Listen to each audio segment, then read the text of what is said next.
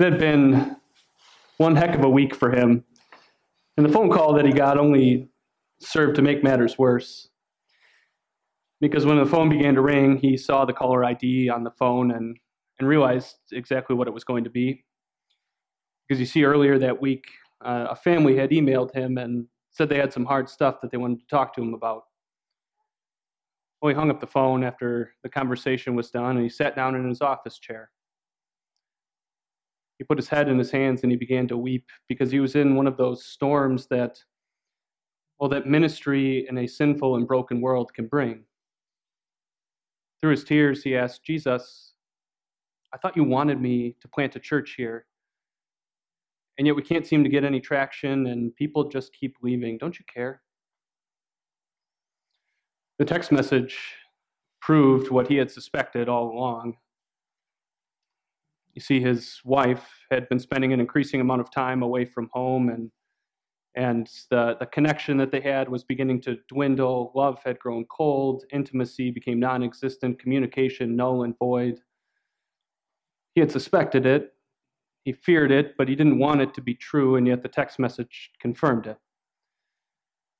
He was in the midst of a storm of betrayal from someone who was supposed to love him most in this world. His wife was cheating on him. He sat there in his bed, his greatest fear realized, tears welling up in his eyes. "Jesus, you designed this marriage to last. I loved her just as you commanded, and yet now it's broken and all gone. Don't you care?" She woke up in the middle of the night with a writhing pain in her abdomen. It was so terrible she could barely move. And at 2 months pregnant, she suspected what it was. She just didn't want it to be true. In the darkness of night, she got up and went into her bathroom, turned the lights on, and she saw the blood.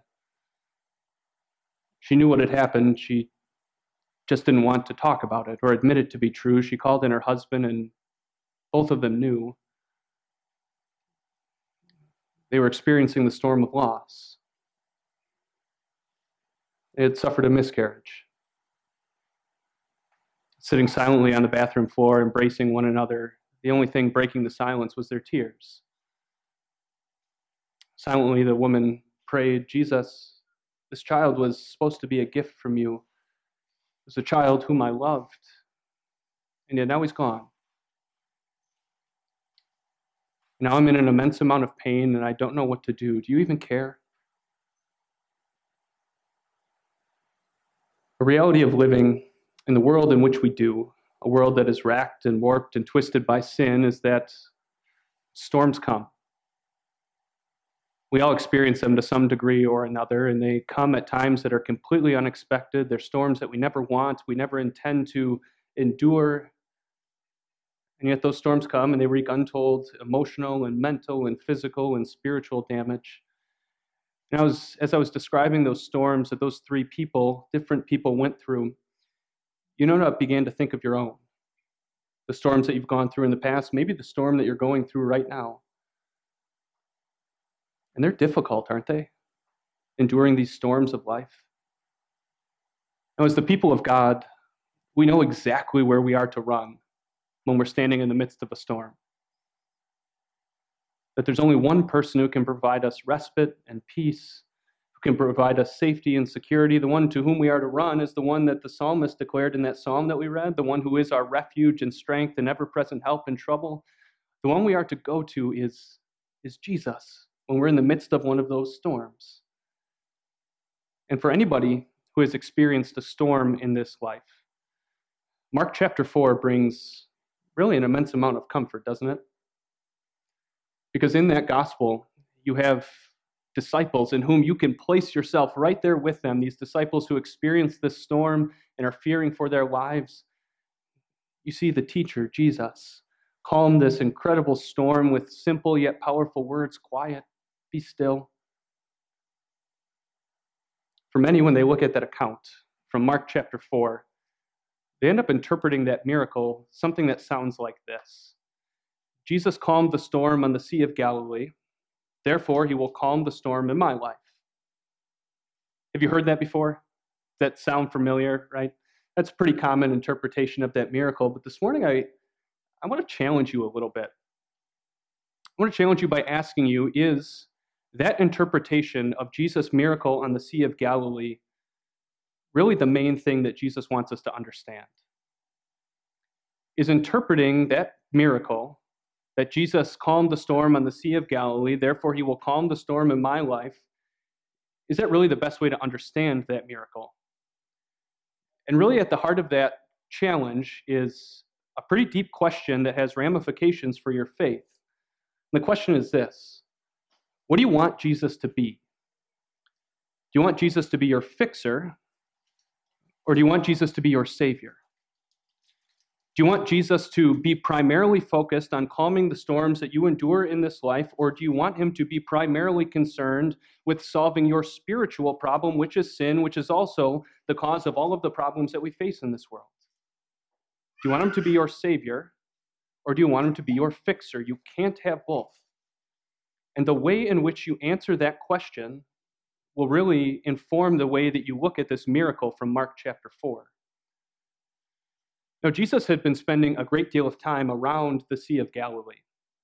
In fact, he was spending a good chunk of the first part of his ministry in this city called Capernaum. He had been healing their sick, he had been casting out their demon-possessed, and as we heard last week, he was spending a lot of time teaching people about the kingdom of God, the way in which God works in this world through his word to create and strengthen faith in the hearts of his people. Well, one day after the teaching was done, evening had come and he wanted to go to the other side of the lake. In fact, that's what he tells his disciples: hey, let's go to the other side. So the disciples, some of whom were fishermen, they grab a boat that was nearby and they jump into the boat, they grab Jesus as he is, and they head out across the Sea of Galilee. Now, the Sea of Galilee, I don't know if you've ever seen a picture of it. The Sea of Galilee is situated in a basin, and it's surrounded by mountains. And so the cool Mediterranean air will come and blow through those mountain passes and hit that hot, humid air that hovers above the Sea of Galilee, which makes it a place that's pretty susceptible to storms. And that's exactly what happened that night on the Sea of Galilee. That cool air blew through the mountains, hit that hot air that was hovering above the sea, and a storm rose up. Such a furious storm, in fact, that the waves were crashing over the boat to a point where they thought the boat was going to sink. And where was Jesus in all of this? He's sleeping on a cushion in the stern of the boat, and the disciples are fearing for their lives, so they go to Jesus and they say, "Teacher, don't you care if we drown?" No, that's ultimately a very natural response, right? When you're in the midst of a storm like that, don't you care if we're going to drown? Because the disciples, they're fearing for their lives. They are probably trying to bail water out of the boat to keep themselves from sinking, and all of the while, Jesus is just sleeping. So they go to Jesus, "Teacher, don't you care if we drowned?" He didn't seem to be caring because he was sleeping and he wasn't doing anything. But it's telling, isn't it? It's telling who the disciples go to. The disciples go to Jesus and ask him to take care of this storm that they are facing. And that too makes sense, because look at everything that the disciples had experienced over the last period of time with Jesus. They watched as he healed a man with an incurable disease. They watched as he gave a man who was paralyzed the ability to walk. They watched as the whole of Capernaum brought all of their sick and demon-possessed to Jesus, and he healed all of their sick, and he cast out all of their demons. They recognized Jesus to be one who had power, more power than any human being could, to solve problems that no human being can. "Teacher, don't you care if we drowned?" Now, they recognize that Jesus has some sort of power. Unfortunately, though, how do they approach Jesus? Not in faith, but in fear. "Teacher, don't you care?" They approach him in fear because had they approached him in faith, especially based on all of the power that they had seen displayed in Capernaum, they would have uttered a statement that sounded something like this: "Teacher, we know that you've got power. We've seen it on display. Will you use this power? Will you use this power to calm this storm?" They don't approach him in faith. They approach him in fear. And what is driving that fear? It's their loss of life. They are scared to lose their lives. And that question informs a great deal of what they thought about Jesus too. Right? They come to Jesus because they're scared of losing their earthly life, for their earthly life to come to an end. So in asking that question, Jesus, do you care if we drowned? It's in essence asking Jesus, do you care if we keep on living? What they're looking at Jesus to be is a fixer.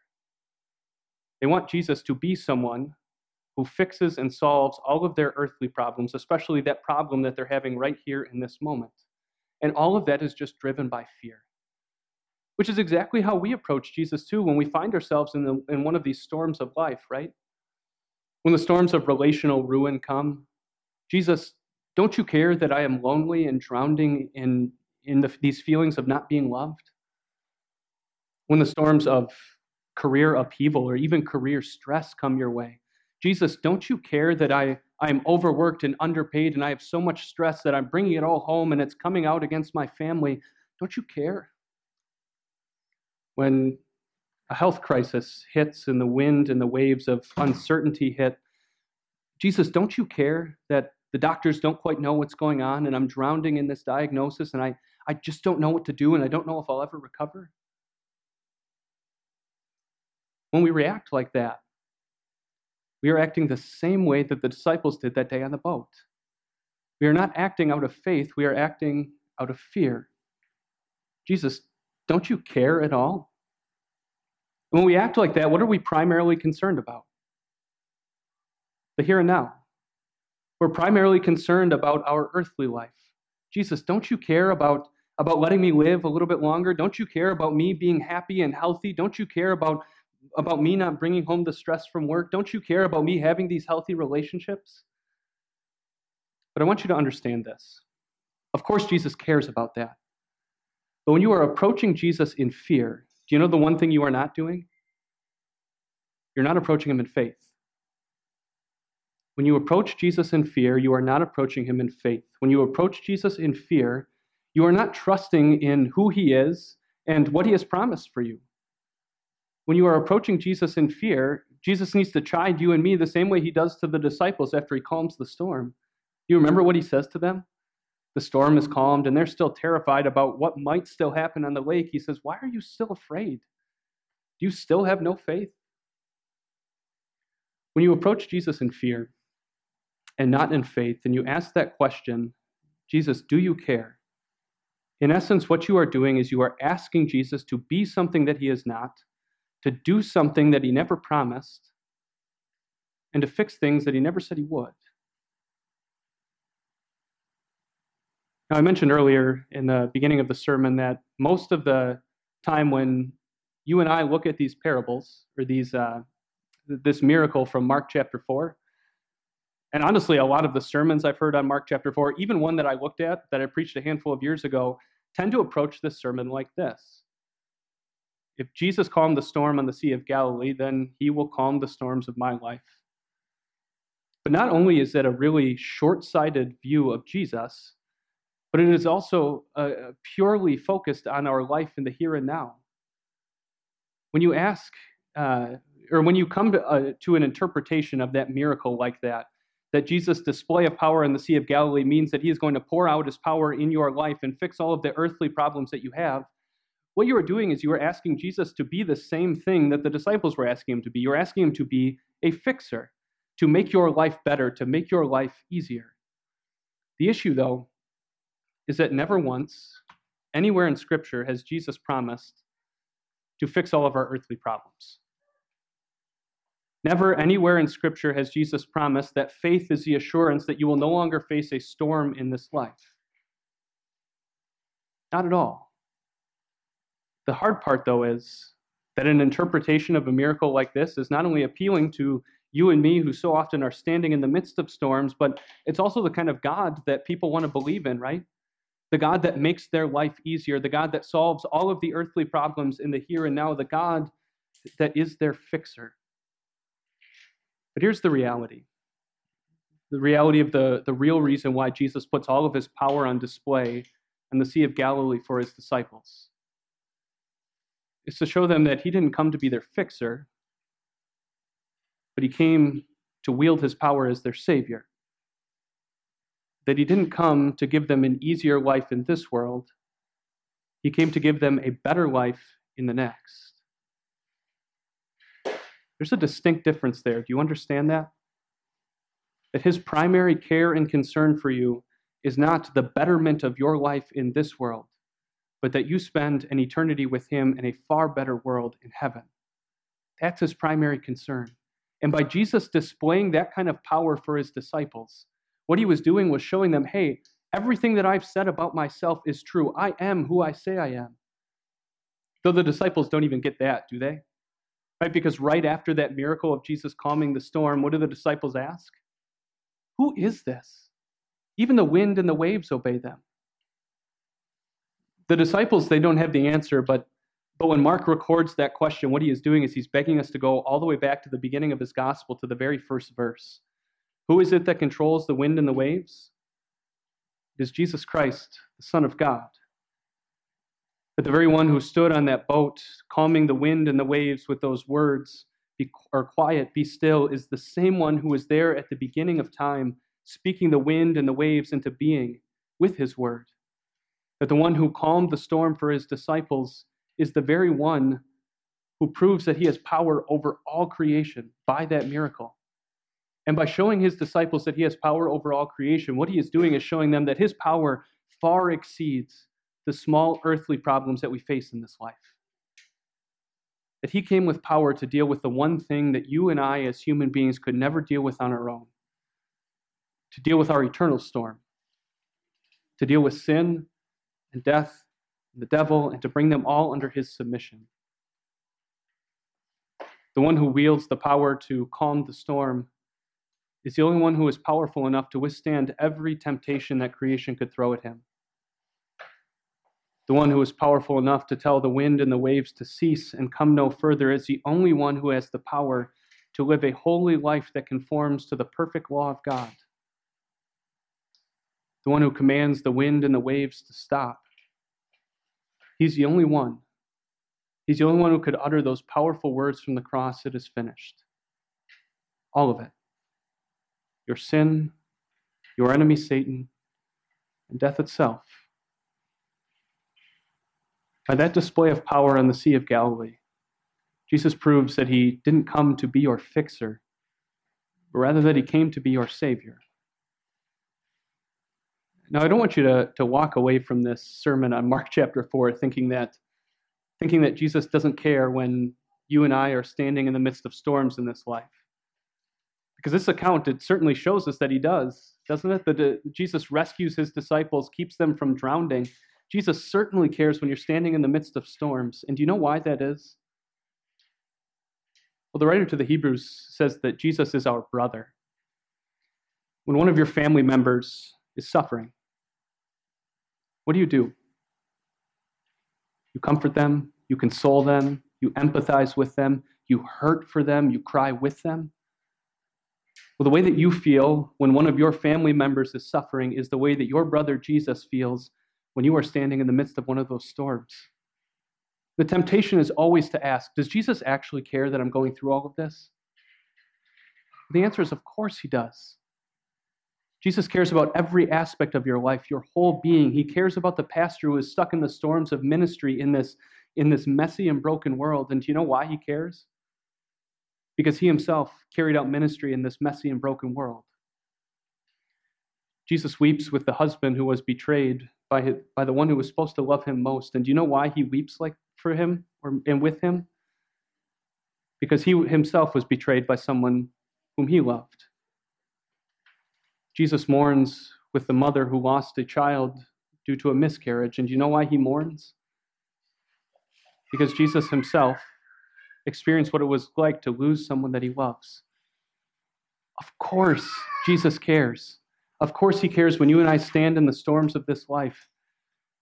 But the way he shows his care for you is far more profound than fixing all of the earthly problems that we have.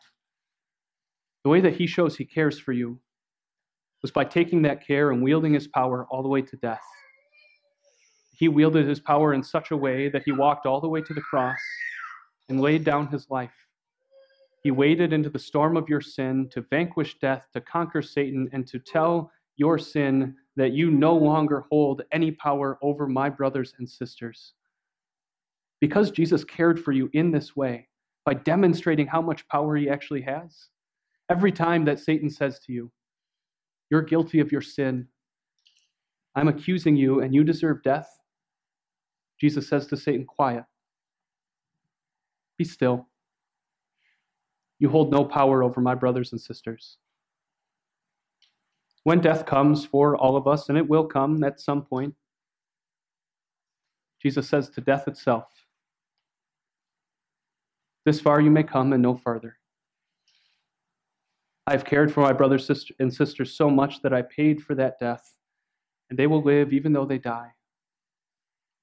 Jesus' care and love for you is so profound that he used all of his power to win for you the forgiveness of sins and everlasting life.